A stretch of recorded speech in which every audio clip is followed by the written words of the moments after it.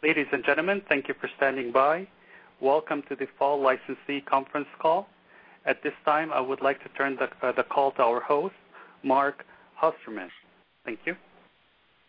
Thanks, RJ. Hi, everybody. Hope everybody's looking forward to a good call. We have a ton to do. I have 40 questions. I have 90 minutes. We may not get to a Q&A.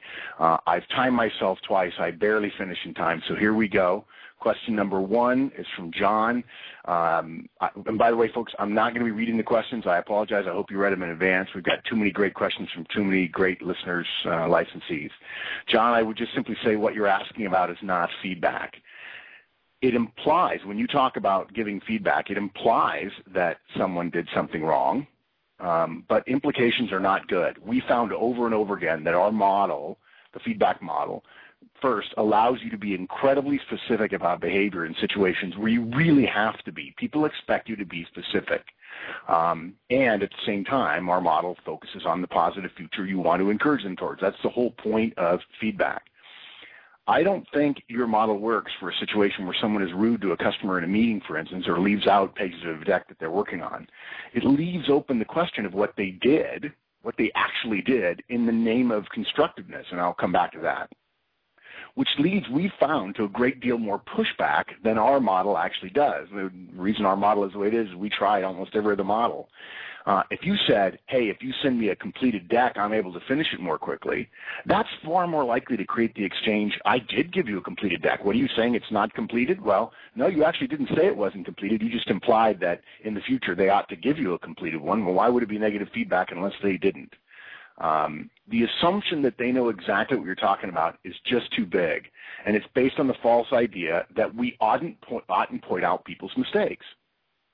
But look, if you deliver feedback, the feedback model right, and if you think about that you're asking about the future and you keep it relaxed and not accusatory, as opposed to just saying you did something wrong, the problems that people have with getting feedback go away.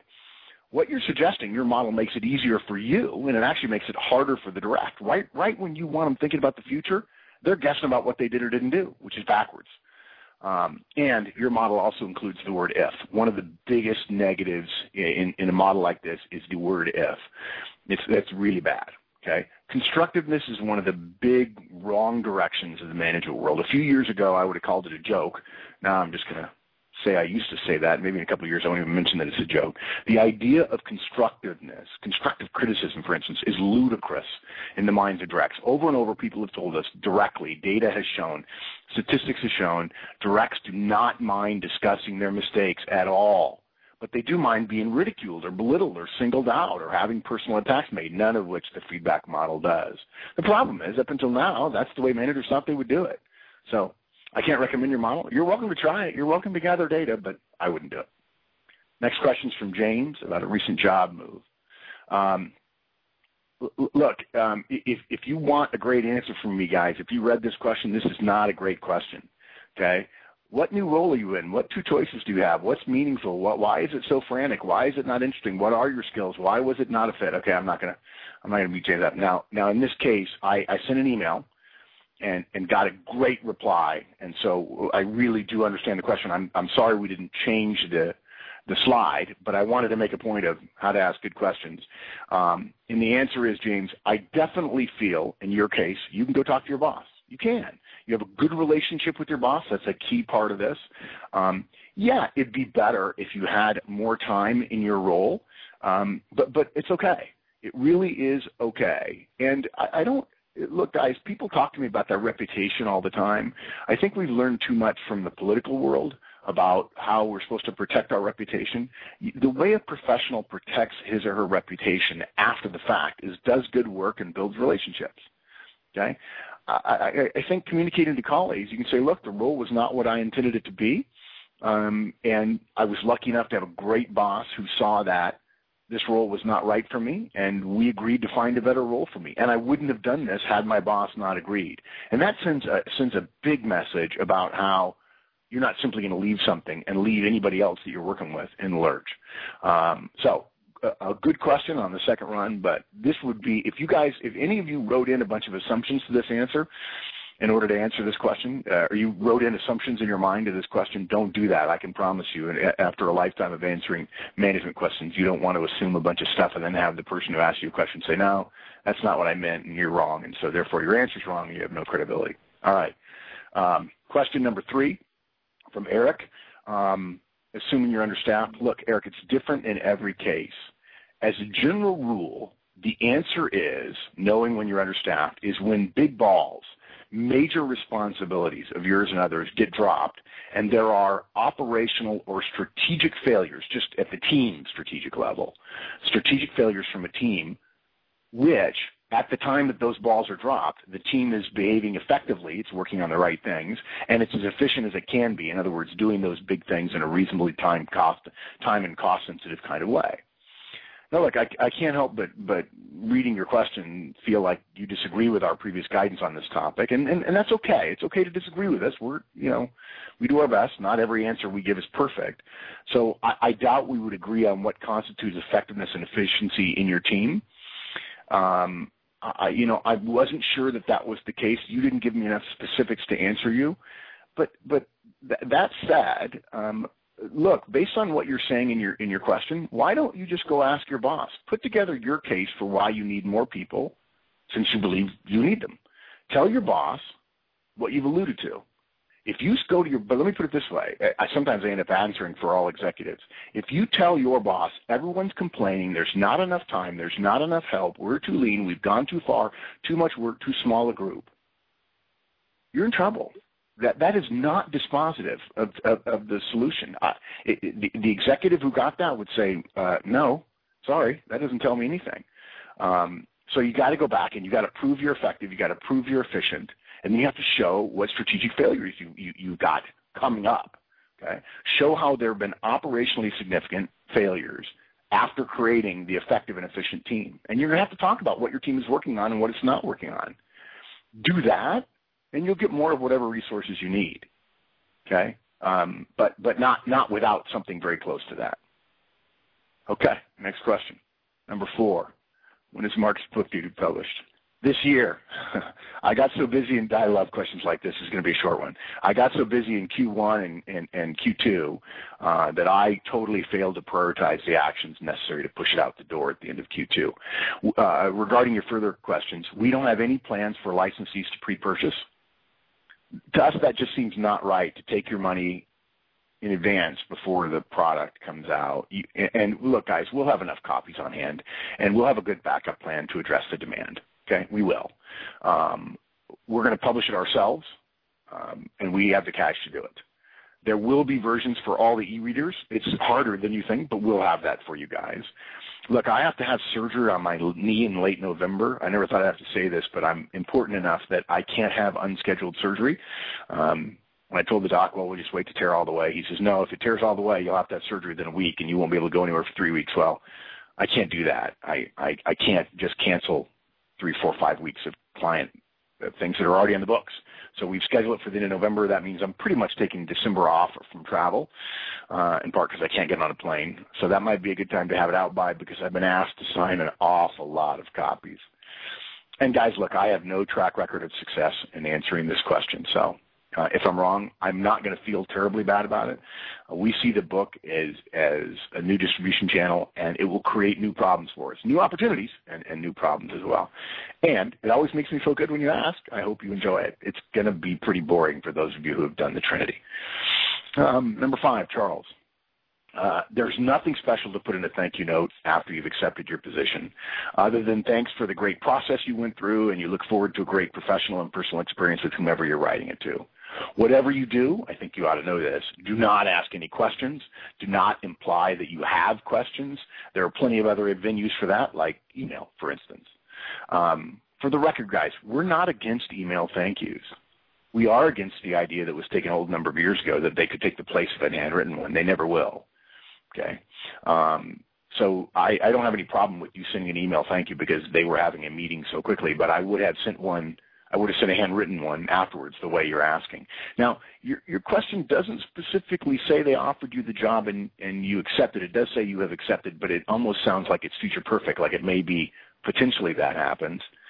I've had to assume that's the case. If that's not true, and you've only sent an email thank you, but you haven't sent an actual handwritten thank you, and they haven't offered you and you haven't accepted, my guidance is different. Then you thank them for the interview process, not about a future with the company.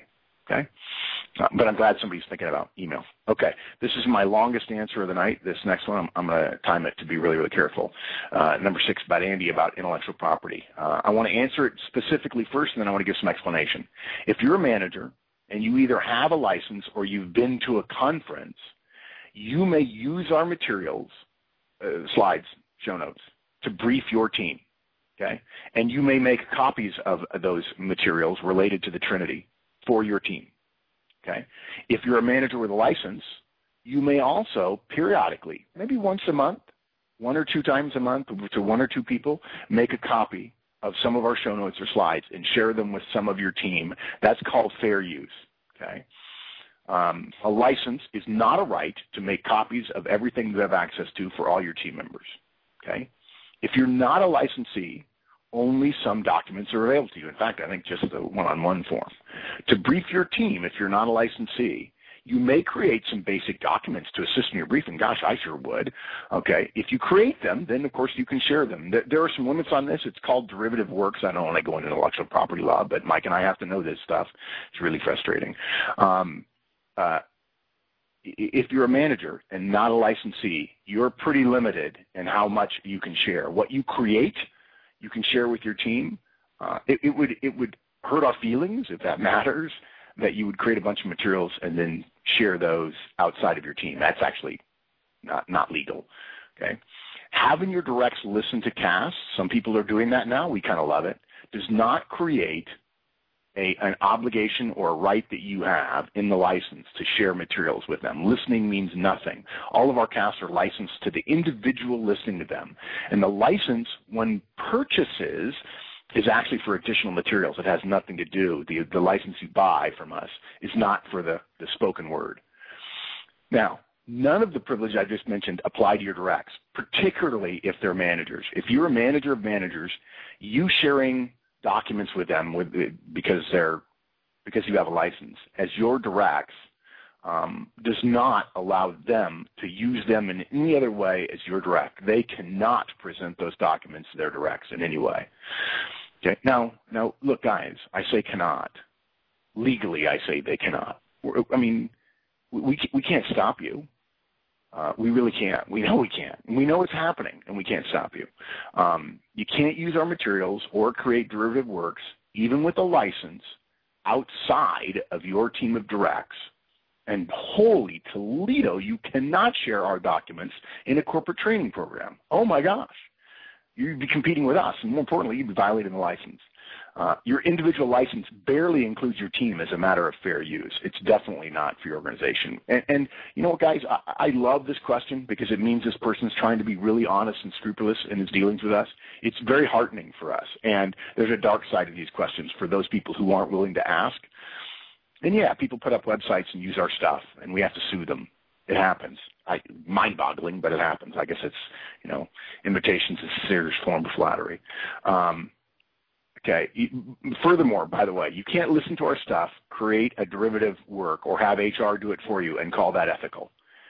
It may, in fact, be legal, but, boy, if HR did that, I'd have a new reason to hate HR. Now, look, guys, we did all this stuff on purpose. It's not to make money. We didn't do it to restrict your use, but to protect our materials, which we believe are the only ones like them in the world today. Mike and I lost money at this for a long time. The cost of the license, in our opinion, is a joke compared to its value. And we think it's fair, and it's definitely legal, to ask you to become a licensee to allow you to use our materials with your team. Everything you hear or see from us is completely copyrighted. And by the way, not just copyrighted because we said it, because everything you write down actually has a copyright, but we actually file for copyrights. And look, we're serious about protecting it. If we came to your firm and found lots of copies of our stuff lying around without licensing rights, yeah, we'd sue you. And look, we don't want to sue you. I kind of hate lawyers. We probably couldn't afford to sue you if you're a big firm, but we'd make certain we'd be interested in supporting you in the future. And the simple fact is, if everyone listening engages in behavior that is equivalent to the tragedy of the commons, and if you don't know what that is, look it up on Wikipedia, there won't be a manager tool at some point. And without manager tools, there's no archive. But look, guys, we can make this easy. The casts are free. If you tell me your directs don't have time and you don't have the money for a license for them, so you want to use your license to help them, no offense, but in a bad day, I'd say that's damn selfish. I dare you to say that to my face. If you remember the quote, information wants to be free, that was Stuart Brand. He wasn't saying free as in no cost. He wasn't saying free as in beer. He was saying free as in liberty. But also remember that he said immediately after that, in the next sentence, information always also wants to be expensive. Folks, part of the reason we're so slow with new products is we own the company. We will not sell it. We don't make a ton of money. I have to be on the road rather than recording and developing more digital products and getting my book out the door to pay our bills. I'm willing to be poor to do this relative to being rich a few years ago, but I'm not willing to be cheated while I'm being poor. And the final thing is, many of you know, you've listened for years. We trust you. If you believe Mike and I and Wendy and Danny and Maggie would support what you're doing when you're doing it, remembering that Mike was the deputy honor captain at West Point when we were classmates there, do it. And then be willing to say it to our face. All right, way too long, sorry. Daniel's question. Easy question, not an easy question to answer. There's so much left to assume. I'm going to assume in this case, Daniel, that you are distant from your headquarters, but you're not necessarily distant from your people. Maybe you are from both, but I can't tell. And the answer to your question, and by the way, it's a great question. I love it. The answer is through email and phone calls and extending your corporate visits to the mothership to include coffee and lunch and outreach and chats and so on. This is what executives do, guys. They go to corporate headquarters, and they go for an extra day. They go a half day early, and they have coffee and lunch and dinner plans and drinks with people and so on. Then they're busy for the day, but they miss a couple of meetings they're scheduled to be in to go press flesh with other people. I mean, shake hands. And then they go to dinner with the people, and they stay the next morning. And rather than getting home by noon the next day, they stay at corporate until noon the next day and fly home that evening or that afternoon.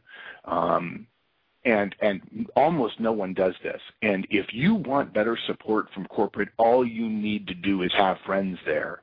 The reason people support folks, people at corporate, support folks in the field differentially is based on their relationships with those people in the field. So build them. Reach out. Stay in touch. When you get a better than awful answer from somebody, ask if you can call that person directly in the future. Thank them specifically at the end of the exchange. Write them a personal thank you note. Don't ever be peremptory with them. Always subordinate yourself. Don't tell them you're going to partner with them. What a joke. Corporate people don't think about partnering. They think about deigning to give you your answers you need. Don't partner with, be subordinate to them. Beseech them. Keep in mind who responds and who doesn't. Get you and your people to nail requests from the people who are nice to you, and relatively underemphasize requests from those people who don't like you and don't respond to your requests. And this is going to be a cast because it's just such a great question. I wish more people knew this. It's about relationships. Okay. Wow. 3 minutes behind. Yep, thanks. Okay, Aaron's question about unions. I think you should kick the union out, Aaron. Oh, wait, did I just say that in my out loud voice? Look, the Manager Tools way is agnostic on unions. We've never heard of a union contract stipulating against relationships or against tactical feedback. Coaching and delegation are harder for some workers, usually underperformers, but very few managers get to those things, and so we're probably okay there. I don't think promotions are that big a motivator for people. Most people, honestly, they are for some, a lot of you listening. For those whom they are a big motivator, they're a huge motivator, and those are usually your top performers. And certainly we believe in taking care of special care of your top performers.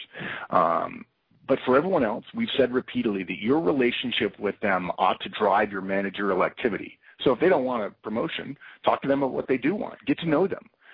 And look, most unions will cave if you fight very hard to keep your one-on-ones, even against a bitter shop steward who acts as if you can't take that half hour. One of the things I did in Indianapolis a few years ago at a union plant was tote up all the hours in a month that the union got to take the folks on the line away from the line for all kinds of stuff, and asked why the company couldn't have a measly half hour a week, and the shop steward caved.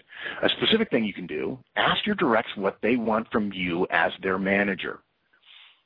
Some things can be non-negotiable, like O3s and feedback, and yeah, you may have to go talk to the steward, okay? But maybe they want more technical training. When they tell you what they want, ask them to go to their steward directly and get union buy-in first. Don't you go tell the foreman that your dude wants something and then have the foreman say no, because they love telling stories about how that manager came over, but I told his ass no, okay? Because it's not in the contract, and so they'll tell you no. But stuff that their union members bring up to them is treated so much differently than what we as managers bring up. And yes, there will be CAS about unions, and I'm constrained on time, but I could talk for hours about it. Okay, Aaron's second question about overqualification. Dude, massive preparation and total equanimity, which is pretty much what we always say about interviewing, right? Here's what I would think about in today's market based on your situation, and then I would try to turn these comments into verbalizations you can deliver well. Number one, if somebody mentioned it, first of all, if nobody mentions it, it's not a problem, okay? If you go through that interview thinking it's a problem, you're the one creating the problem if they don't mention it. If you decide after the fact that they said no to you because you're overqualified, you're making that crap up in your head. Okay? Now, if they bring it up, there's some things you can say. Number one, obviously a market like today, a lot of folks doing this, right? And you've responded to their comment, but you've not taken a position. And let's see whether or not they want to double down on their bet and absolutely say what they ought not to say, which is you're overqualified. Dumb. It's dumb. There's no definitive data to suggest that overqualified people are less effective. It's a joke. It's just, well, you're old is what they're saying, and that's illegal, at least to discriminate on that basis. Something else you could say is the only reason I would think overqualified is a problem for you is if the hired person behaves as if they are overqualified. And, you know, frankly, I've been around the block, and I've got less ego and more professionalism than that. And the third thing I would say is I'm a professional. I have experience with difficult challenges, and I've shown an ability to keep my head on straight and a smile on my face when they happen. And that's what I'll do for you. I've got the right kind of attitude. And how would overqualified be bad? Make them actually tell you why it's bad. And one more thing about this, Aaron. I get the sense that today a lot of folks in your situation, if this is your situation, do one of two searches. Either they decide to stay at the level they used to be at, or they decide to lower their sights. One of the two. And I disagree with that. I think you should do both. I think you should apply for jobs that you believe you're right for, and also consider something less. And see what happens. You never know. It is a great question. It's too bad there's age discrimination because there is, but we can only address the things we can influence. Stupid interviewers are not to be influenced by great interviewees. You just can't do it. Okay, question 10, Isaac. As further background in this particular question, I believe this person's boss is the CFO of the company. And look, at your level, if you report to the CFO, you have an executive responsibility to ensure the ethical longevity of your firm, and that means communicating privately to your boss's boss. As painful as that may be and as risky as that is, you believe there's greater risk. I believe, I would advise you, there is greater risk for you, or actually for the firm, and therefore to you as an executive, you are the firm after a fashion, in not doing anything because you believe your boss is not meeting his professional responsibilities. And I think communicating privately to your boss's boss, I think that's the CEO in this case. It is hard for me to tell you exactly how, because at that level, it's all about relationships. If you need a phone conversation with me, I can arrange that. The usual way this is done is for you to find a senior sponsor, in your case it would be a peer of your boss's, with whom, and I'm going to give you 4 criteria. A, you have a good relationship. B, he or she knows that your boss is underperforming. C, does not have a great relationship with your boss. In other words, not so good that he would then go run and tell your boss, you got a guy working for you throwing you under the bus. And D, can communicate with the CEO without being seen as throwing your boss under the bus. If you can't find all those factors, put primarily the relationship with the CEO, then the relationship with you, and last is relative neutrality. Okay? Now look, this can't just be you passing your ideas on to the CEO through an intermediary. Okay, and that said, I don't know your reputation, but there is in the firm, there's a 36% chance that you will be seen as partially selfish. But you're making a choice between partially selfish and watching the firm not do well because you believe your boss is not performing. But if you believe this is necessary, getting your plans that your boss has turned away, then this is a risk worth taking. Usually, believe it or not, guys, these situations, a boss at that level not doing his or her job, are in fact known to the CEO, but there are various factors working against his or her getting rid of the person. So I would consider that, and don't be surprised if the CEO, someone says the CEO actually knows this, in which case you have to ask yourself, how well will I do if the CEO knows and he's not doing anything here? But again, if you need to talk to me, set it up. Number 11, Linda. I assume you mean a manager of a sales team asking for his or her directs to review their new prospects and efforts on turning prospects into revenue generation. If you don't know what that is, guys, that's a sales pipeline meeting, okay? And I do have ideas for you, Linda. No podcast yet, but this is a rough outline. I haven't put it to paper yet. First of all, you got to work in advance. I used to have mine on Tuesday morning, and I had a deadline of Sunday night for all the data to be in. And guys, don't give me crap about having people work on weekends either. My second best guy on the team was almost always done by Friday midnight. I wouldn't even care if I was getting stuff 5 days old as long as it was accurate. Just because the deadline is over the weekend doesn't mean you have to do your work over the weekend. I don't know why people don't get that. Number 2, standardize the format. Require the use of your company's sales software if you in fact use any. No exceptions. I don't care how good or how bad somebody is. If their software, make everybody use it or die. And by the way, this makes it so much easier for you to create stuff for your boss, even if you want something special, because you have standard form. Okay? If you don't have software, it doesn't really matter. If you have it, you have to use it. But if you don't have it, don't go get it. Just come up with your own form in Word or Excel and say, dude, you're going to put it in my form or we're not doing this. And give them negative feedback if they don't do it. Somewhere in there should be, in terms of the way the way you're going to agree on vocabulary, you agree on the stages of deals. In other words, initial conversations, discussing details, working out logistics, whatever thing you want. Okay. The one thing that's not in there is a fantasy candidate, someone you really want to talk to who's a great, potentially a great client. That's not a reportable action. A sales pipeline, to be in the pipeline, to be in the funnel, there has to be a connection, not just a friend. There has to be a connection in which you're talking about selling something to that firm. Okay? There has to be some behavior between a representative and a prospect for them, for that company, that client, that potential client to be in the meeting. This is not Fantasyland. Number 3, you've got to have deliverables tracked and reported out. You've got to have responsible parties if the deliverables are assigned to you. You've got to have deadlines, and you've got to follow up each week. The problem with sales pipelines is everybody goes blah, blah, blah, blah, blah, nothing's done. What you have to do is in your one-on-one, you have to say, okay, you said this guy was going to do this week. What did he do? What did you do on that? How are you moving your sales pipeline forward? That's your job as a sales manager. Number 4, I've already alluded to this, characterize the opportunities. Whether you want to use hot, warm, cold, red, amber, green, percentage likelihood, whether something's vague or clear or crystal, whatever you do, there must be discrimination about what stage a client is in the funnel based on the likelihood of getting business in order to help you with resource allocation. And when people start overstating it, call them on it privately. Stick to a very tight agenda. Right? Right? People hate sales pipelines meetings. Well, that's only because they hate meetings that are poorly run. Have a tight agenda, make people stick to it, and you'll find that people won't mind it very much. One at a time, number 6, one at a time, everybody talks. I generally like best guy going first. Some people do randomize the order. I like that idea in principle. I've never tried it. Each salesperson presents what they have within a time limit. And number 7, make decisions, assign actions, and then track them. I know that was fast. I'm sorry. Number 12, Jason. Okay, I think we have a miscommunication here, and we blew it. Okay, our original feedback guidance, guys, has changed.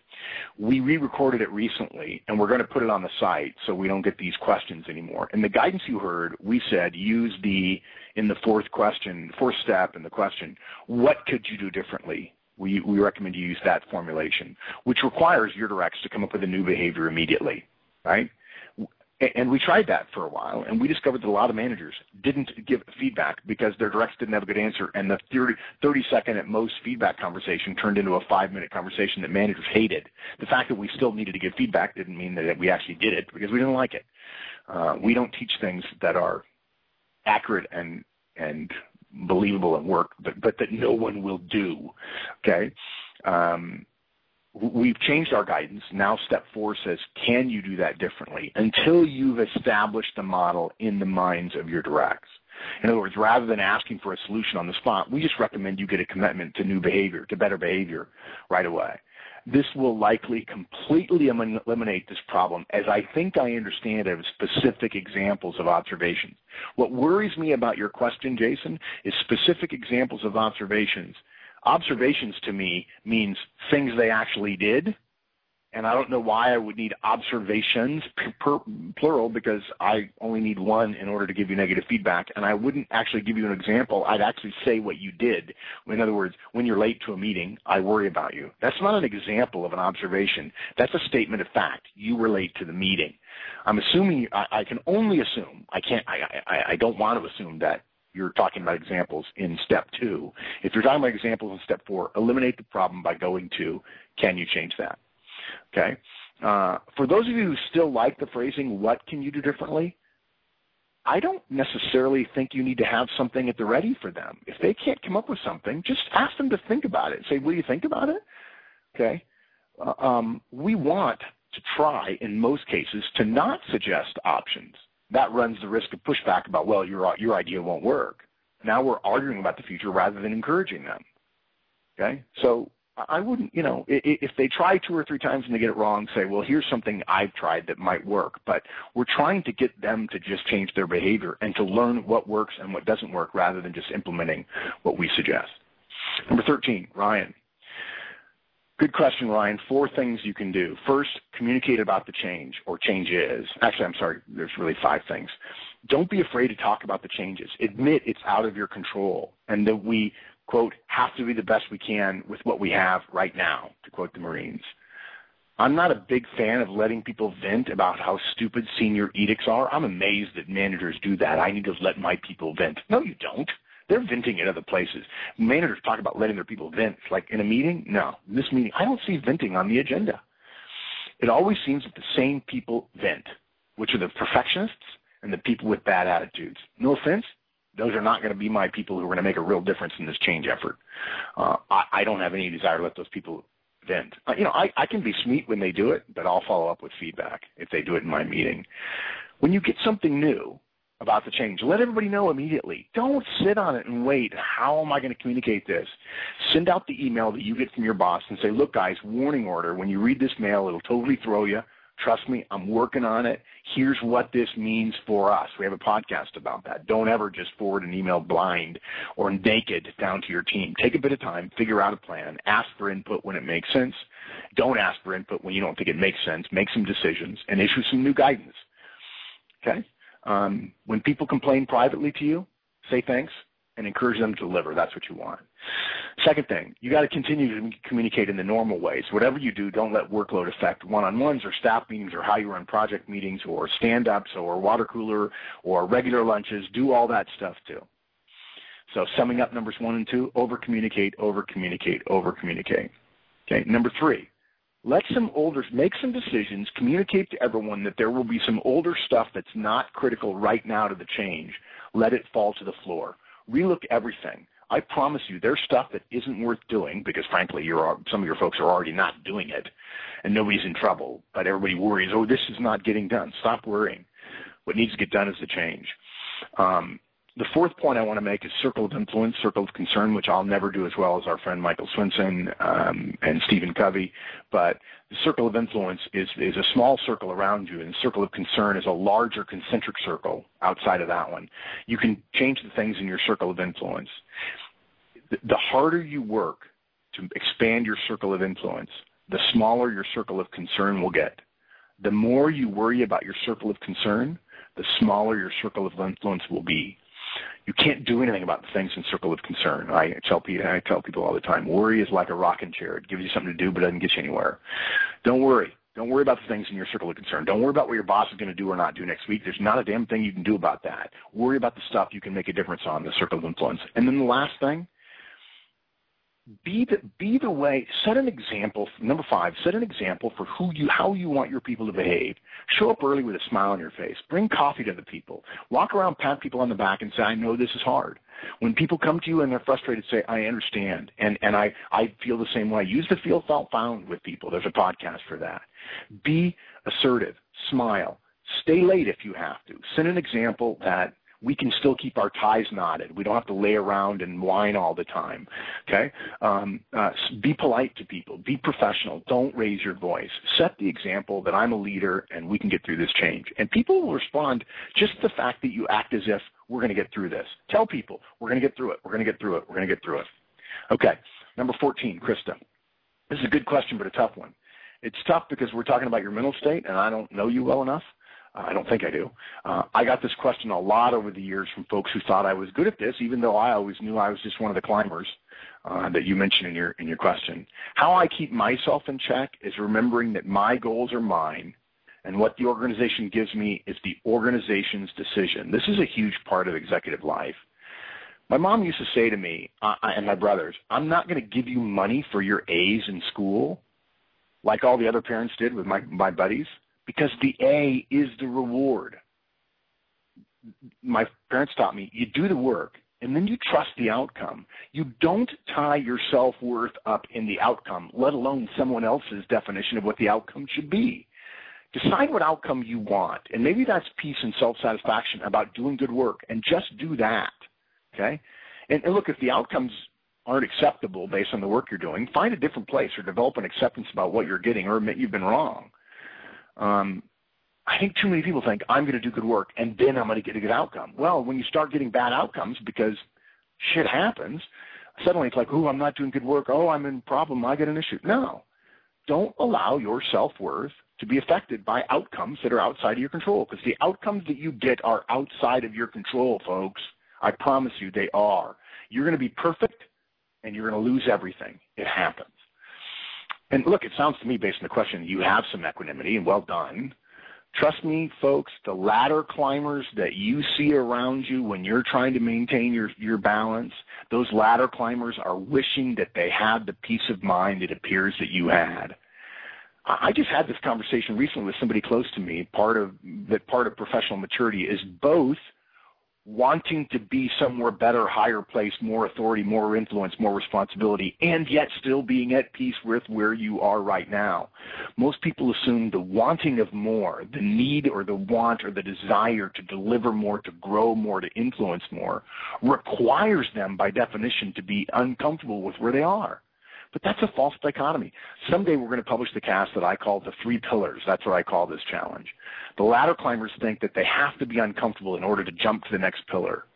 You don't have to be. You can be happy where you are and also want to be in a better place.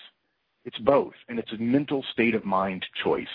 And the people who are ladder climbers envy your composure and your self-possession. Okay? I've often felt that folks missed that great decisions are not just choices and actions, but also acceptance of the outcomes. If you believe you're doing right, give thanks you're free, and wait to see what the world and your organization does with your choices, and rejoice in your rightness. If you don't feel right, if you don't feel that, you're likely to not prosecute your decisions and your actions well enough to get the outcomes that are good. Kelly. Office politics versus hard work. Look, guys, somebody said something about watching something on TV. Whatever you hear on the news about business is complete and utter crap uttered by people who are stupid about the world of real work in the real world, and gathered by people, the statistics are gathered by people who work in very small little corners and haven't a clue about customers other than data sets and small sample sizes.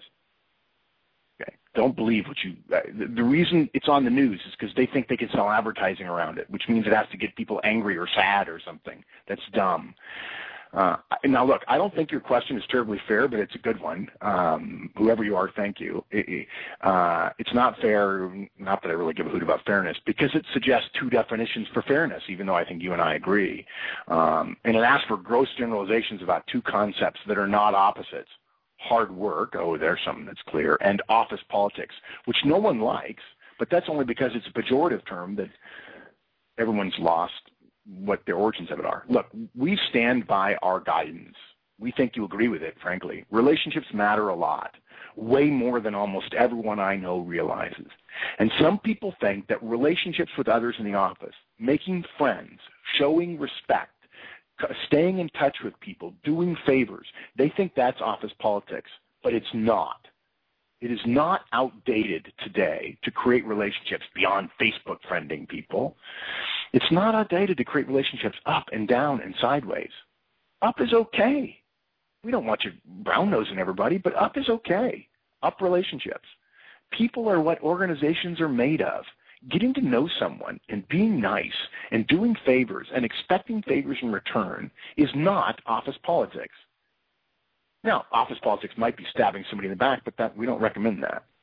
It's not bad to make friends. It's not bad to know that those friendships will give you a greater share of rewards than somebody who doesn't have relationships if their hard work is equal to you, which it never is. There's no way to make things equal in that situation. That's not playing at office politics. That's being kind and caring for other people. Remember what we said many, many times. When you look up at the executives in your firm, what most people call politics, those executives are calling collaboration. And again, don't believe what you're listening to the news about work, the world of work. The people who did the research don't know about the world of work, and the people who are uttering it don't know it either. Okay, number 16, William. Wendy, how am I doing on time? 8 minutes? 8 minutes behind. Yeah, okay, I'm fine. I've got a couple of no-brainers in here. Number 16, William. I'm not sure who's asking this question and actually who had the discussion. The form of this question implies that you weren't involved in this, but I'm glad you asked it. We should have put out our guidance on this. Folks, you don't need a dress code. Dress codes are a total freaking joke. You need managers and executives and directs who can think and make decisions about what professional workplace attire is. And they also don't want to give up their chance to be an individual. And then you need managers who are willing to decide and communicate and run the risk of getting in trouble or pushback from someone who disagrees with the manager. So whatever you do, dear God, don't put a dress code in place unless it's this. Dress will be professional. Individual managers will make the decision for their workplaces and areas. Different managers will make different choices. Managers who make poor choices, as evidenced by their personnel's attire, will be asked to change their guidance. Employees who dress in unprofessional ways will be asked to change for tomorrow, unless egregious, and then they'll be sent home. Generally, visible skin is antithetical to professionalism. Dress like you believe the leaders of this firm would be proud to have you meeting a customer. And my last point on this one, the whole meeting with the lead female manager thing that came up, that is a complete gender slur on the male manager. And interestingly enough, it's beneath feedback, but it's slightly above contempt. But if I'm in a bad mood, it's contemptuous. The idea that a woman says, oh, I need to meet with another woman, yeah, that's gender bias, and she ought to get slapped by HR for that comment. But nobody will believe me, even though it's true. Number 17. Oh, this is a great question, David. Oh, I wish somebody had asked me this 20 years ago. Okay, I would ask you to define reasonable, but I'll do that for you. Here are the answers. 100, 500, and 1,000. Facebook friend numbers do not count. That's a joke. No, what I mean is Facebook friends are a joke, but you can't count them in the 100, 500, and 1,000. I've always had a ton more than those numbers, and my life has been made so much easier than everyone else's I know because of it. I will tell you that my numbers at those times in my life were 500, 2,500, and 7,500. And folks, don't tell me you can't do that. It's not hard. It's just Control-Shift-K. Just meet somebody, reach out to them, stay in touch. Make it, put it in your computer and then actually send a mail or call them on the phone.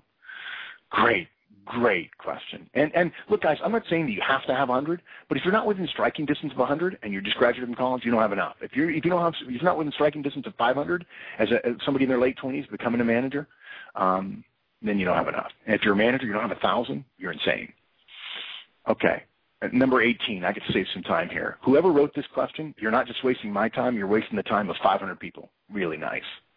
Number 19. How do I get traction to get results? By the way, this is from the same guy. This is a tough question because you're not going to like my answer, not because you asked the previous question. It's too hard to say exactly what you should do without knowing more, but I do have a couple of suggestions here. I'm a little worried about the tone about you talking about you're going to their bosses, and let's see, other people get directed.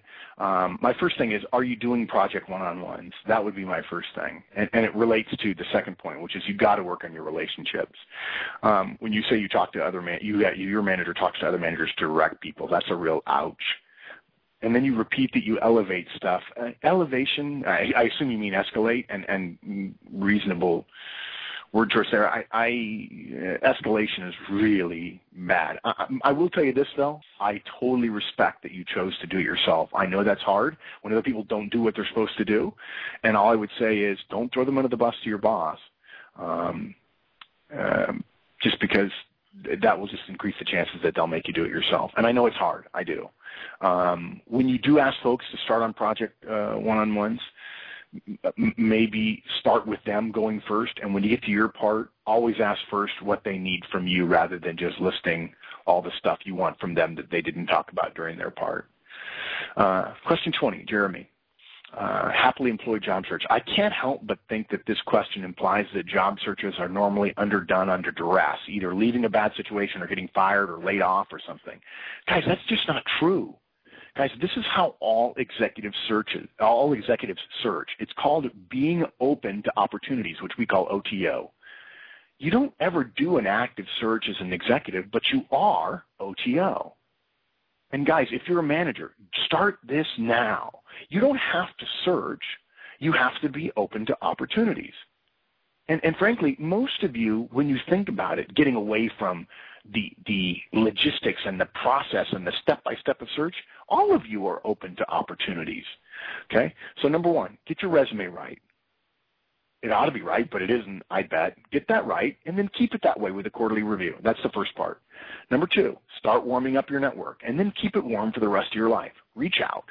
Reach out to them on a regular basis, not because you're looking, but because it needs to be warm if you ever want to ask for things. And number three, see what happens. Remember, you're not looking, but any modern professional is always open to opportunities. And just pay attention to what it is. If you talk to somebody at a company and they sound like they're doing interesting work that would appeal to you, say, tell me more. And then you say to them, gosh, that sounds great. And if they don't figure out that hint, the next time they have lunch, say, God, it's so much fun over there. That sounds like a place I'd love to work. And hopefully they'll take the hint. And if it gets bad and you realize now it's time to actually do a search, a real step-by-step search, you can say to them, I've said a couple times to you over the last year, you'd be a great place to work at. Can we talk about that? That's much different than calling them in the cold. And Jeremy, I got to tell you, great question. Okay, everyone here. Maybe you're not conducting a step-by-step search, but everyone here ought to be open to opportunities. The market is going to warm up in the next couple of years. Let's hope sooner rather than later. If you're not open to opportunities, you're going to miss them when they happen over coffee. Okay, question 21, Irving. For those of you who don't know, the Pomodoro technique is a way of managing one's work in 25-minute increments. This is a darn good question. Thank you for pointing out that he's good on the team and smart and so on. My experience is that Pomodoro is good, but for a high eye, a squirrel hunter, they can't wait 25 minutes. I don't think 25 minutes is short enough. I try 15-minute bits or even 10-minute bits. Hell, David Allen even talks about 2-minute bits, sort of. But I'm not going to fall on my sword about the 25-minute thing beyond telling you if he's not doing well enough at 25 minutes, let's not tell ourselves it's working. Shorten the time limit. Then I'd say the metrics on this is easy. Whatever his work is in shorter increments is what you measure, weekly, daily, or even hourly. Every day report, hey, how many of X did you get done? Where are you on Y? You said you'd be here. Why aren't you here? The only thing to measure here is work. Okay? And by the way, thanks for saying you're giving feedback and one-on-ones and so on. Don't worry about interruptions. If you can see them and you can give feedback, fine. If he claims them, tell him, look, I understand, and I don't care how many interruptions you get. I'm measuring output. I don't care what takes you away from work. You have to manage those or you won't achieve what you're supposed to, period. If you claim you have 1 million interruptions and you don't get any work done, you'll get the exact same feedback whether you had no interruptions or 1 billion. You didn't get the work done, and that's what I'm measuring. And measure the number of work items he completed. Tell me what he does, and I can be more specific.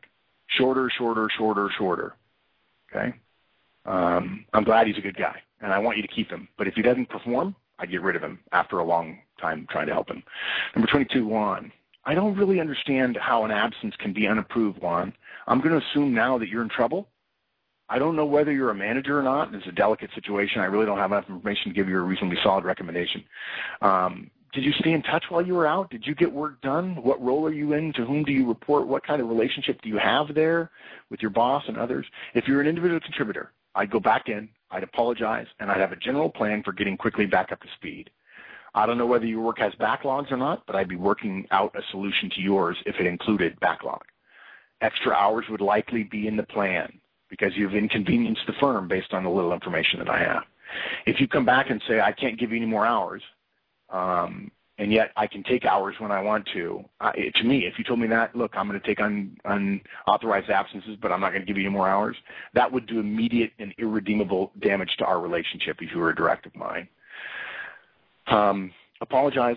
Work to win back the withdrawal from your emotional and professional bank account reputations. Okay. Henry, don't bother doing monthly one-on-ones. The impact of doing monthly one-on-ones will be your directs laughing at you. The only thing that scored worse for developing relationships than doing nothing at all when we tested various efforts is one-on-ones monthly. The idea that you could create a relationship with your directs in a half an hour or even an incredibly generous hour once a month is insulting to your directs. You can meet with them, but you can't call it a one-on-one because the purpose of a one-on-one is to improve relationships, and you can't improve relationships in a half an hour or an hour once a month. If you can't achieve the purpose of a meeting, there's no sense even having the meeting. Okay? It seems funny to me that people in the White House, CEOs, ambassadors, all kinds of senior executives, billion-dollar budgets, have time for one-on-ones, but you don't. We will simply have to agree to disagree about your ability to have weekly one-on-ones. You're probably like me, Henry. You're just really inefficient. Garrett, what steps should be taken to recruit an internal candidate? I think what you're asking is how do you get people to apply and what PR do you do afterwards? I'm not sure, but I think those are the wrong questions to ask. The ideal way to get people to apply is to have somebody already in mind because your network is strong and you know who's best for the job. That's how I would do it. In this case, everyone else I'd have interview or folks I believe the organization would think were qualified, and I would be giving them a look to be sure, and I would have my top person know she has to work for it, and to get the rest of my bench some practice in interviewing. Look, I know this sounds far-fetched to some of you, but I had Danny, who's on the call now, on my bench for 8 years before I hired her, and she knew it. I told Wendy I was going to hire her long before I did. We're interviewing somebody now. He knows he's been on my bench for a while. If I didn't have a bench, I'd go talk to managers everywhere and find out who might be good for the role. The bad managers are going to try to hold on to their people. The good will let some go. Here's what you do. You ask other managers, who's good on other teams? That's a classic move. Managers won't give you their good people, but they're willing to say, oh, yeah, you need to go after Ron over there. He's awesome. And this is not a pre-wire. Pre-wire is getting the decision you want. This is not a pre-wire. I don't know how you can recruit someone you don't know. That doesn't make sense to me. I'm not a big fan of internal PR. Okay, I'm not. Why don't you just get results and do what good managers do to help the rest of the organization and see how good their people are? Highlight this person's results. Help them get results. Help them build their network by sharing yours. That's how you do it. Now, Wendy is reminding me at this point that I need to talk about the offer. We promised you guys an offer. I never know the details of these things, so I'm just going to stop answering questions for just a moment and say the offer we would like to put in front of you for both licensees and non-licensees, and Wendy, if I say something wrong, just interrupt, is we would like to offer for those of you who are licensees, if you want to renew now, you can renew for $100 rather than $165. When you renew, we'll just add that year to the end of when your license would run out. Normally, annual license is $165. If you're a non-licensee, we're offering you the same deal. You can become a licensee right now for $100. And Wendy, how do they do that? When they go to the website and they select on the product page annual license, and they can have either Manager Tools or Career Tools, whichever you prefer, there is a coupon code, so you enter in the coupon code box.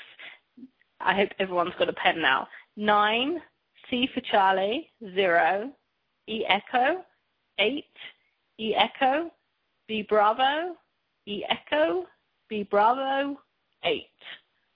And we will send that coupon code out in an email after the call to you because it's quite hard. And we didn't tell you to have a pen. So. Can't you see why I like her, everybody? Okay. Tim's question, number 25. Great question, Tim. Glad your firm allows this. Why this is so rare is beyond me. Number one, first thing, get over it. Count yourself lucky. If you want help in this process, I want you to write me an email because I love it when this happens to people. Not that it's great that you got demoted, but that somebody kept you. That's so smart. Number two, dude, easy. Deliver results, results, results, results, results. Number three, don't ever say anything negative about having been a manager before. Number four, share with other people a pro-management viewpoint to show that you're not bitter, because they're going to be looking for any chance to prove the former manager that got demoted and embarrassed is bitter. Number five, deliver results. Number six, by all means, Tim, a comeback is possible, though it really is firm and boss dependent. Learned your lessons is a great storyline for that. If you show me great results and you show me you had learned, I'd give you a shot. Okay? What is that line from Top Gun? I'll fly with you. Number 26, B. Great question. No, it isn't a problem to have lack of accomplishments on your resume because your firm didn't get any business. Very few people have great accomplishments for the last couple of years. We should have said this before in our resume update. I don't think we've actually done a Career Tools resume update for 2012. If we haven't, we will include this. We know that you will have less strong bullets. It's understandable. It's what happens during a down market. The last bullet, the bullet you mentioned, is a little weak, but if you told me you delivered them on time or without error, or that sales folks requested you to do the estimates, that'd be good. And dude, if this is the only problem that your resume has, that some of the accomplishments lately are not strong, you're fine. Okay? All right. Third question, communicating by bicycle.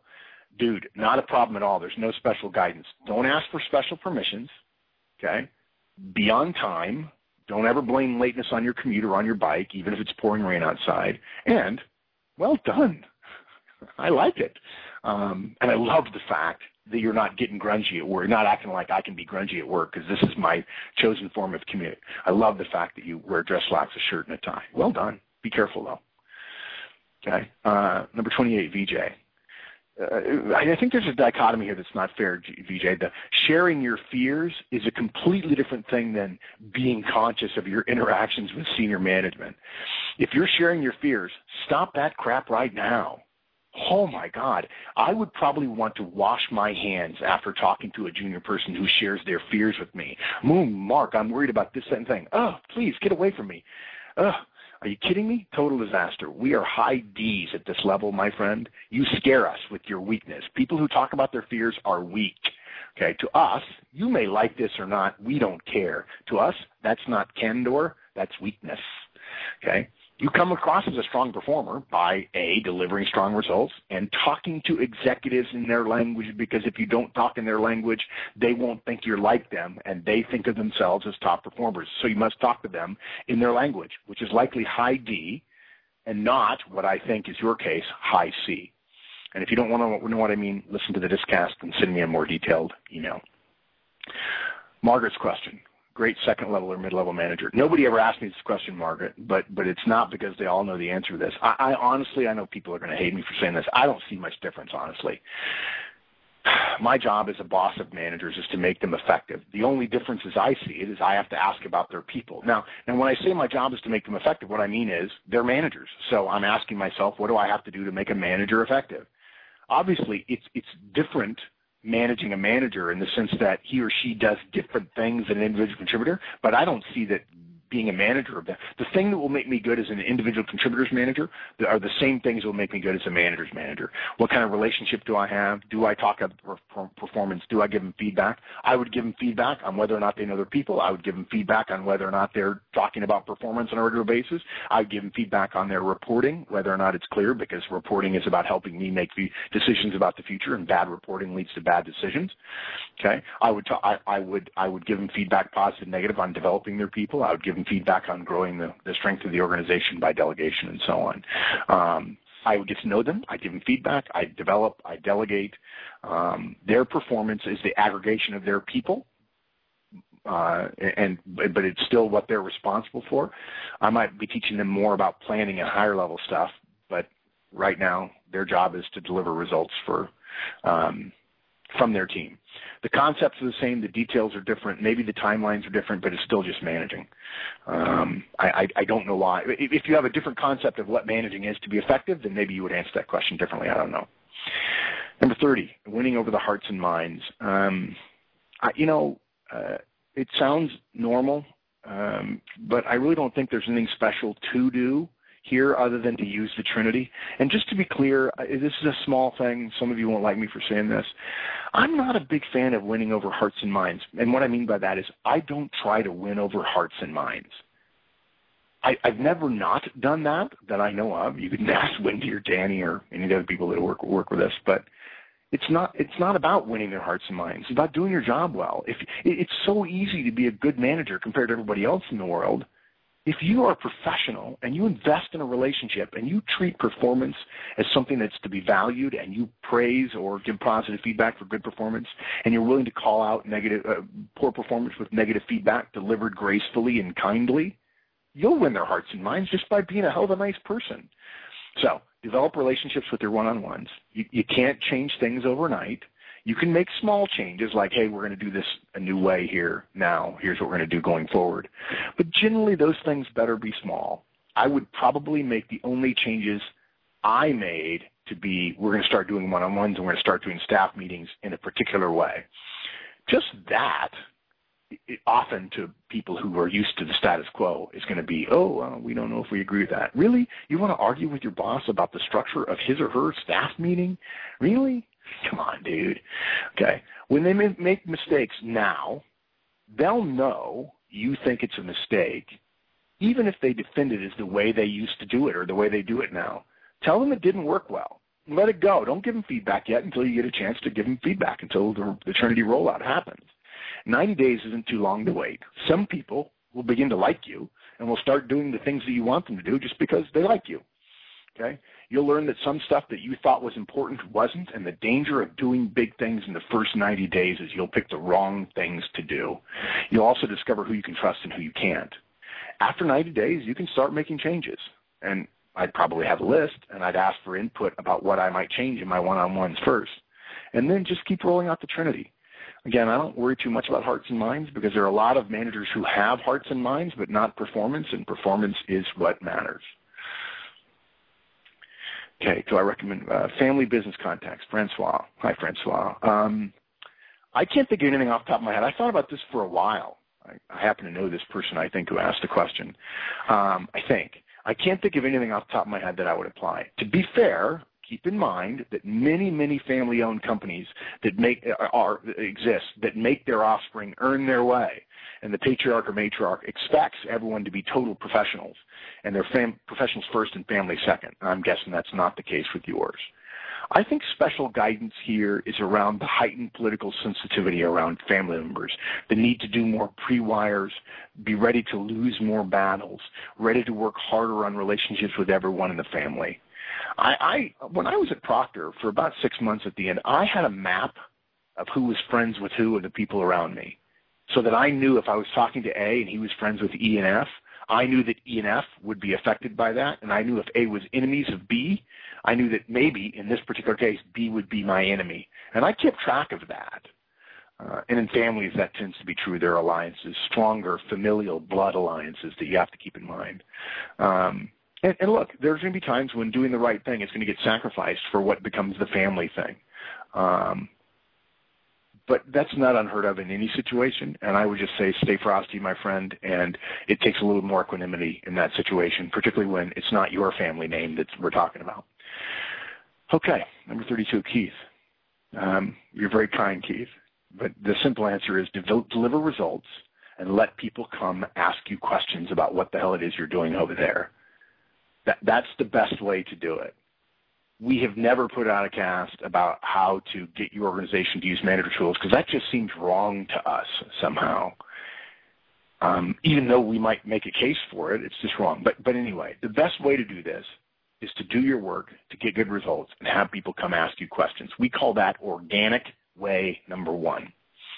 Organic way number 2 is if you're a manager, you do this, and then you roll down the trinity to your directs. And once you've done one-on-ones and feedback and gone through positive and negative feedback, then say to them, okay, now it's time for you guys to start doing one-on-ones. And yes, you can mandate that your directs do one-on-ones. That's organic number 2. Corporate number 1 is to have the CEO or some other most senior person support some sort of rollout. That's not bad. It's not great because you actually have to convince them to do it. And it's just not easy to do. And I don't know, if I was CEO and you said, I really think this new manager tools thing's awesome, I'd be like, yeah, so the kid down the street wants me to wash his car for him, but I'm not going to wash his car for him. I don't know you, and if you're 5 levels down from me, I probably won't listen to you. I know that makes me a bad person, but that's what I know about CEOs. Corporate number 2 is having HR get on board, have training, say, wow, this manager stuff, tool stuff is really training. We could, we could do something internally. That's the least best way. If I had to rate the value long-term of those 4 choices, I'd say 10, 8, 4, and 2 on a 10 scale. Now, look, the other thing, I mean, you don't have to have us come train. You can just do this organically, or you can have your organization buy licenses. But it really doesn't make a lot of sense for an organization to buy a bunch of licenses that managers aren't, that there's going to be no effort made to have them listen and encourage some sort of change effort. We love selling licenses. It's a huge part of our business. It's growing. It's a way to help managers. But if a manager's never heard of manager tools and HR buys a license for him, I'm not so sure that's good value. But thank you. Good question, selfishly. Number 33, Nadeem. I tell you, I kept reading this question thinking I read it wrong. Okay, I'm tempted to have everybody read this one before I answer, but we won't have time. You have 4 weeks? You're too late, dude. You're so too late. All I can tell you is work on your network. Okay? And by the way, I would not, you may not mean this, but I read into your question, maybe inappropriately. I would not equate LinkedIn with job boards at all. To me, they are completely 2 different animals. Why not reach out to each of your LinkedIn connections? How come nobody ever sends me their stuff? Look, I recently got some guy who I'm connected to on LinkedIn because he's a listener, and he immediately sends me a request to donate to his charity. I'm sorry, dudes. Not cool. Okay? And by the way, we give lots of money to charity, but not cool if I've never met you. But on the other hand, nobody's ever sent me something on LinkedIn saying, Mark, you know what? I'm really an admirer of manager tools. I hope you like my resume. I want to email it to you. You may know somebody who's looking for something. And by the way, we met in San Jose 2 years ago. Well, I'll call Maggie and say, Maggie, who is this guy? He said, oh, yeah, you met him. He's this guy, does this. I said, oh, yeah, I remember him. I'll take a look at the resume. Why not? Okay. How come nobody ever sends me their stuff? And my point is, please don't everybody send me their stuff. But why don't we do this on LinkedIn? That's the ultimate connection is you change your career by your friends, and LinkedIn is a digital way to do that. The other thing I can tell you is to do a boil the ocean search. Look, by boil the ocean, I'm not going to define that. It takes too long. But who do you want to work for? Where do you want to do it? And then track those people down and cold call them. In 4 weeks, I mean, you can't do much worse than that. You've waited too long, Dean, and you've sort of become the grasshopper here. Wouldn't hurt to have the interviewing series, but we try not to sell our stuff. Mia's question. There's not a whole lot more to do than you're already doing, Mia, other than to keep track of stuff. Okay? If you and I are coworkers and I'm not doing my stuff, keep track of the stuff you send to me. Maybe send me an email or make a note of it. If it were me and I were in your situation, I'd go to them for peer one-on-ones. I'd try to build a relationship while try to hold them accountable. What you're doing is reasonable. I'd try to avoid dropping dimes on them in meetings. In other words, in meetings saying to your boss in front of the other person, well, Joe didn't do X. Now, you can do that if you tell Joe in advance, 6 hours in advance, look, I've needed this thing for 2 weeks. He's going to ask, the boss is going to ask, I'm going to have to tell him, I'm waiting for it from Joe. Sorry, boss, my apologies. And then hopefully the boss turns to Joe and goes, what the hell, right? So you got to give a guy a heads up before you drop a dime on him in a meeting. And I'd certainly offer to help. Why not offer to help? Dude, do you need some help? It seems like you're behind. And yeah, maybe you end up doing more of his work. I really doubt your boss doesn't know that you're doing more of his work, that your stuff is all together and his is not. But there's some situations like this, just know the answers. And by the way, Mia, I'd make sure that my shit didn't stink. Because if this person is suffering and making your team suffer, I'd make sure I had my I's dotted and my T's crossed so that he's not throwing stones at me in the meeting back. Okay? Oh, this is the fastest I've ever answered this many questions in my life. Robert, 35. Ignore your boss, Robert. Ignore him. Okay? Be blissfully ignorant of his stupid jackass behaviors. But look, also, stop equating staying positive, if I understand your question correctly, with disagreeing with your boss. Disagreeing with your boss is saying you disagree to his face. Look, all of us disagree with our bosses, and don't get Wendy. Don't take Wendy aside and say, "What do you disagree with your boss about?" If she had truth serum, she'd be like, "Oh my God, let me tell you." When Danny too, I'm sure. But when we say disagreeing with your boss, we mean saying to your boss's face, "I disagree." You don't do that. Keep quiet when he talks the way he talks. Don't roll your eyes. Just put your head down and work. Okay? Pretend that you're not there. Don't try to crawl into a hole. Just pretend you're not there. Suddenly become invisible man. Okay? And then do what you can afterwards to deliver. No one else's behavior causes you to feel anything. They do something, it happens to you, and you decide how you're going to feel all by yourself. This is the umbrella story. Okay? Don't argue. Don't complain. Do your work. Encourage other people. Be a model. Be positive. Let other people. I tell you, I used to get laughed at when I was at Procter. Well, we're going to make sales. It's going to be great. It's going to be fine. No problem. People say, "Oh, you're Pollyanna. You know, you're always positive." Well, it beats the hell out of being negative, and my results say that it's something good. Why not? Okay? And just don't disagree with them. Okay? Make friends with everybody else who's good.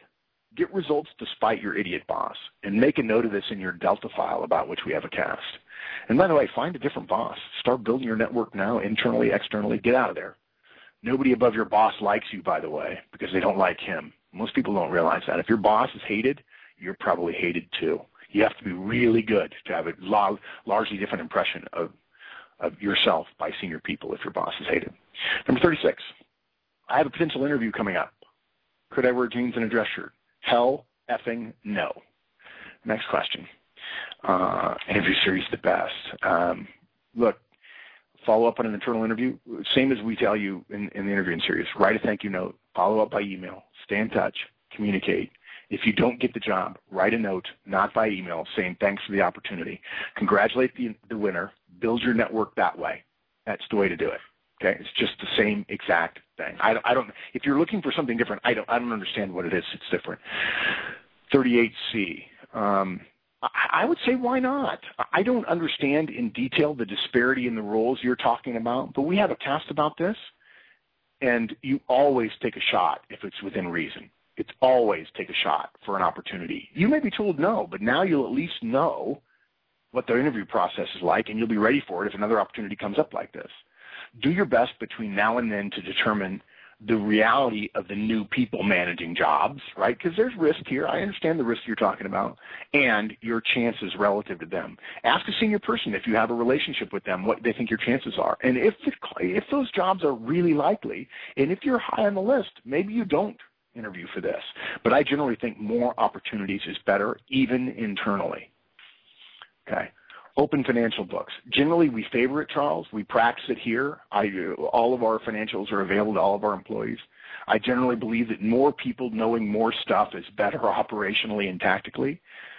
That said, I think there are some caveats. I think they're small caveats, but they often become the death of the idea. Look, you have to hire better. If you're going to have open financial books, you have to hire better, and nobody does. If you've hired poorly and then you open your books, the unethical idiots already inside your company will do stupid things with the numbers in your books, like tell people. Okay? You have to make some decisions about where a lack of transparency is necessary.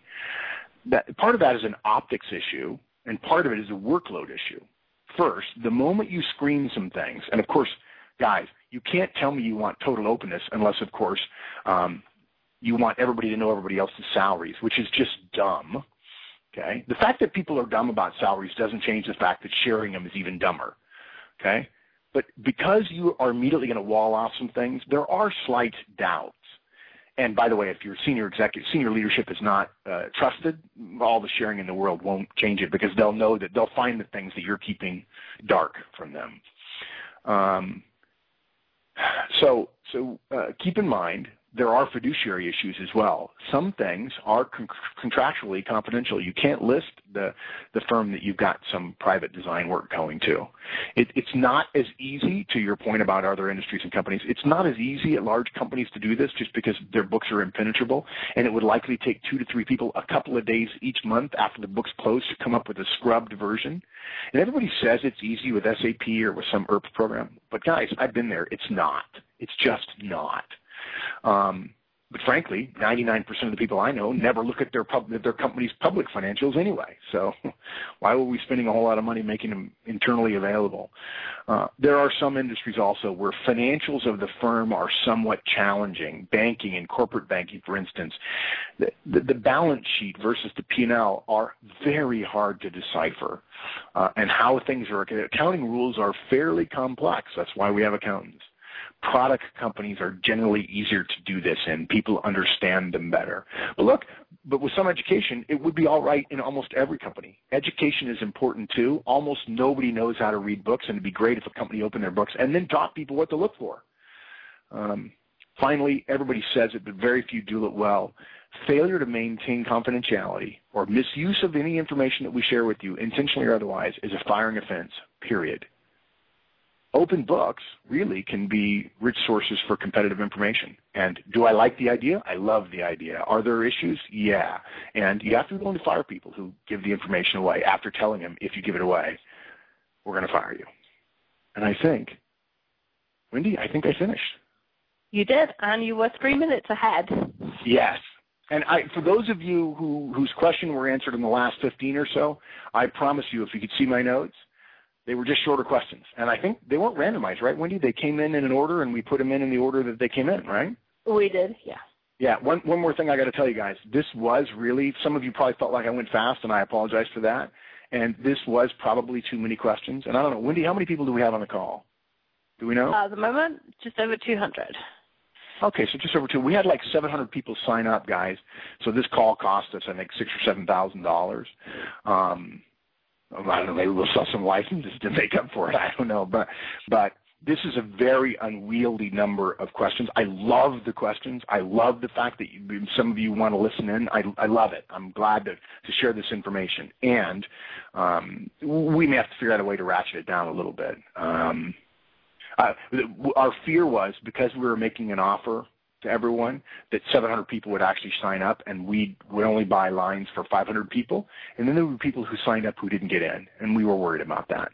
So we would rather have the risk of spending more than cutting people off. But we haven't learned how to manage this just quite right yet.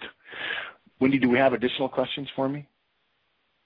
I don't have any additional questions for you, but the licensees who registered through the AccuConference website have instructions on their email about how they can ask questions. So if RJ would allow that, then if you have a question that you want to ask right now and you have the email that has the instruction on how to do it, go ahead. By the way, I see that a good friend of mine is the first person in the participant list. Well done. I won't say your name since you asked a question, but you know who you are. For those who have registered, you should have received instructions. Please follow the instruction provided right now in order to ask your question. Thank you. Well, this is boring.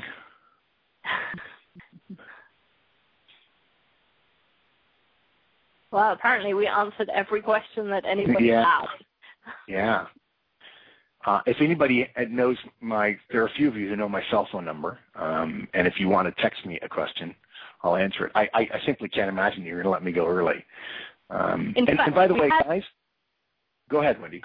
I'm sorry, Mark. We had one question that got stuck in my spam filter, or at least one question from one person who asked 3 questions. So maybe if there aren't any questions right now, it doesn't look like there are, I will ask those for him. So his first question was, is it a good idea for a supervisor to counsel an employee on personal problems? No. Okay, that was easy, wasn't it? Yeah, but look, I mean, that's a loaded question, right? I mean, I just read an article in the journal about there's a growing sense that mental health is coming out of the dark ages, and people are willing to, thanks to chemicals and drugs and so on, it's losing its stigma, thankfully. By the way, Danny just texted me and says there's a question in the chat box. I don't know what the chat box is, so somebody's got to read it to me. But no, you can't counsel, okay? A friend of mine once told me that the appropriate phrase for managers, good luck with that. I think that's pretty crass. Now look, can you counsel somebody? No. Can you express concern? Can you listen? Can you offer to send them to employee assistance? Can you suggest I'm not the person to solve that problem? If one of my directs came to me for marriage advice, I'd say, I'm divorced, right? I'm sorry. And I would chuckle about it a little bit, and I'll say, look, I'll be happy to listen. And our one-on-one is a chance for you to talk about whatever you want to talk about. If you want to talk about your marital problems, I will listen. And I won't help you solve them. And you should not assume I'm any good at that simply because I'm your boss, because I'm not. I don't think there's anything wrong, though, with a manager saying, look, I did some research. Here are some resources that are free. Here are some resources in your community. Here are some resources that the company has for that. But no, counseling, no. Folks, you're not a counselor. You'll never be a counselor. And if you're licensed as a counselor, you don't get to do that when you're a boss. Being a boss is a role, and that role trumps all other roles. That's why we have a cast saying you can't be friends with your directs, because being friends is a role, despite what Facebook says. Okay. What was the next question in that list?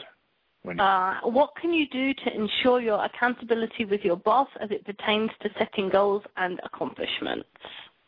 Oh, boy, I think what I would do is document everything. And if your boss doesn't give you goals, say, look, I hope we have goals, but I've got some to work toward, and hopefully you'll approve them. If not, let me know what difference you have. And if you don't get any answer back, or if they're too busy, work toward the goals that you stated, period. If you're talking about accountability for your boss, good luck with that. You can't make your boss do stuff. But if you're talking about being accountable to your boss, you can be self-accountable. You can report on what you're doing, set goals, and work toward them. And yes, it's entirely possible that your boss is unethical, and he'll say, yeah, I know you told me A, B, and C, and I wish I'd have told you you really should be working on D, E, and F, but I didn't, and now I got to punish you because you didn't work on D, E, and F, and I wish you'd been smarter. Yeah, that happens, and it's totally wrong, and somebody ought to cut that manager's head off, but they don't because they're managers, and they get away with it. But what I would do is have email. Last question, Wendy, before we go to last question. How can you better manage a subcontractor that is underperforming and not easily replaced, and they know it? Oh, that's good. Yeah, I hate those guys.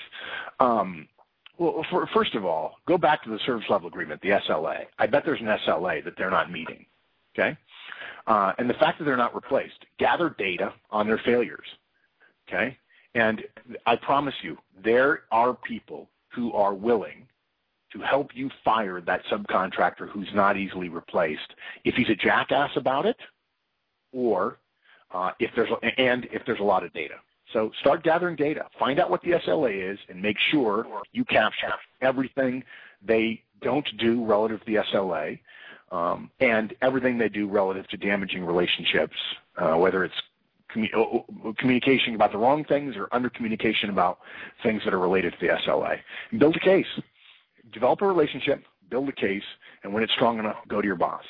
That's what I would do. When your boss says there's nothing you do about it, hopefully the relationship you've been building will help you get them to improve. And tell them point blank, look, I don't feel you're doing your job well enough. And when they tell you, well, there's nothing you do about it, say, well, okay, well, can we work on doing it better?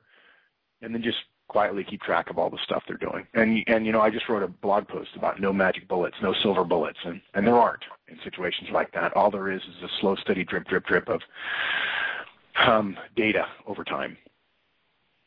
Okay, next. Okay. Patrick Leaconi, I can't say his name, suggests different meeting type. What fits in with MT advice? He warns against meeting stew, throwing all types into one meeting. I might read meeting stew into your suggestions for weekly staff meetings with the special meeting topic, a strategic brainstorm, and updates from directs. He actually suggests real-time agenda for tactical staff meetings. What's most important right now? Wow. Okay. First of all, I just looked at the attendee list. There's a bunch of names I recognize, but one of the names that I see that I haven't seen in a while is Gary Slinger. Gary, hi. How are you? In Florida, I assume.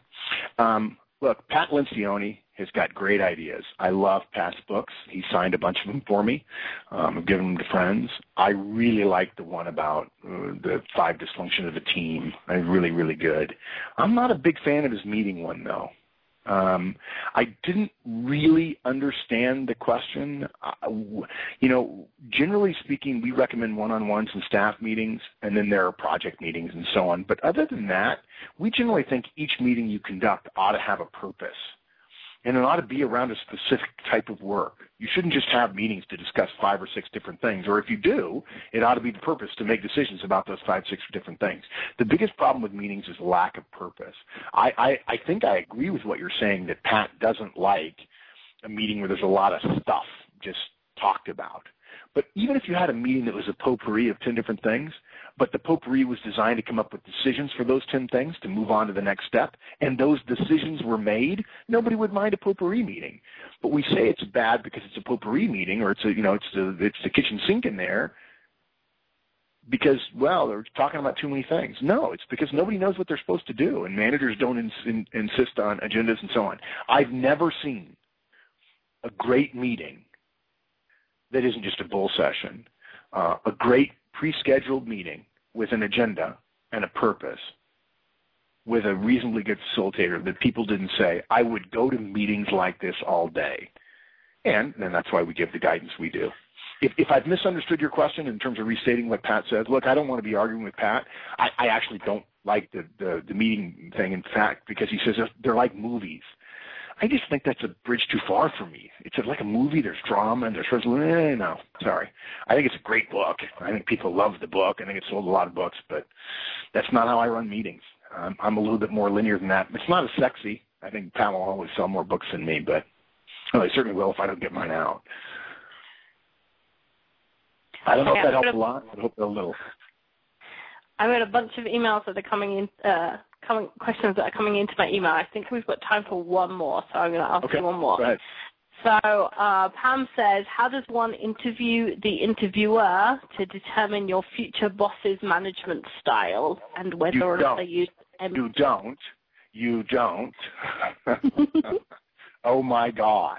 Now, okay, so Pam, but here's a good way to think about this. You don't do anything other than paying attention and draw a conclusion about whether you like the person or not. If you ever interview with somebody who just creeps you out, they're going to be a bad boss, trust me. But if you like the person well enough, if you get an offer, at the moment you get the offer, it's your turn to ask questions. I probably wouldn't ask. It would depend. There might be some people I would ask, hey, can you tell me about your management style? You might ask questions along the lines of, tell me, how do you run the team? Tell me what you look for in somebody who's really, really good. Again, this is after you have the offer. Tell me what a typical month is like, or tell me what a typical week is like. Tell me what your pet peeves are. How are we going to communicate about my performance? Now, if the guy says, oh, yeah, we'll talk regularly about that. Oh, really? How? What formats, what structure do you have with that? Oh, I'm not a big structure guy. We just, I'll just keep in touch with you and let you know. Well, okay, then he's not probably an MT guy. I wouldn't rule somebody out who wasn't an MT guy because he didn't say one-on-ones and feedback. There are guys who don't use our models who really are good at talking about performance and developing a relationship. But it would be after you got the offer, and there would be general questions about what the work life is like and what the relationship will be like and what they would expect of you. And if you get a lot of vague answers, you're probably going to have a vague boss. That's been my experience. Do we have time for one more, Wendy? Or one more. What's the best way to run a hot wash with remote folks? I struggled with tools remotely to keep folks engaged in what I think is a really important meeting. Yeah. First of all, make it a lot shorter. Make it 20 minutes. Okay, we do hot washes remotely all the time at our company. Now, we only have 5 or 6, 7 people on the call, but it's very short, and it's bam, bam, bam, bam, bam. Okay, positive or negatives, you say it, we'll write it down. Ideally, have some technology that everybody's logged into a web conference or whatever, and one person is typing, so you can see the what went wells on one side and then take a look back on the other side. And say, look, it's going to be a 15-minute meeting, and we'll be done.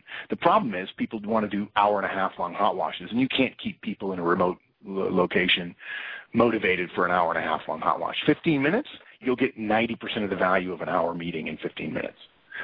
And that puts us out of time. One more thing I want to ask, guys. I know I was fast. I know some of you don't like the fact that I'm so direct. You put these many questions in front of me, it's going to be fast, and sometimes I'm going to have a sharp edge. I apologize for that. I've learned that I could soften myself. I'm doing my best. One more thing. Tell us what worked and what didn't work about this call. We love the fact that we could open up to non-licensees. We hope it helps. We hope the offer interests you. But we didn't do this just for the offer. We did because you want answers to your questions. And unfortunately, I don't have enough time to go around and be everywhere everybody wants me to be. Please send me a note, mark@manager-tools.com.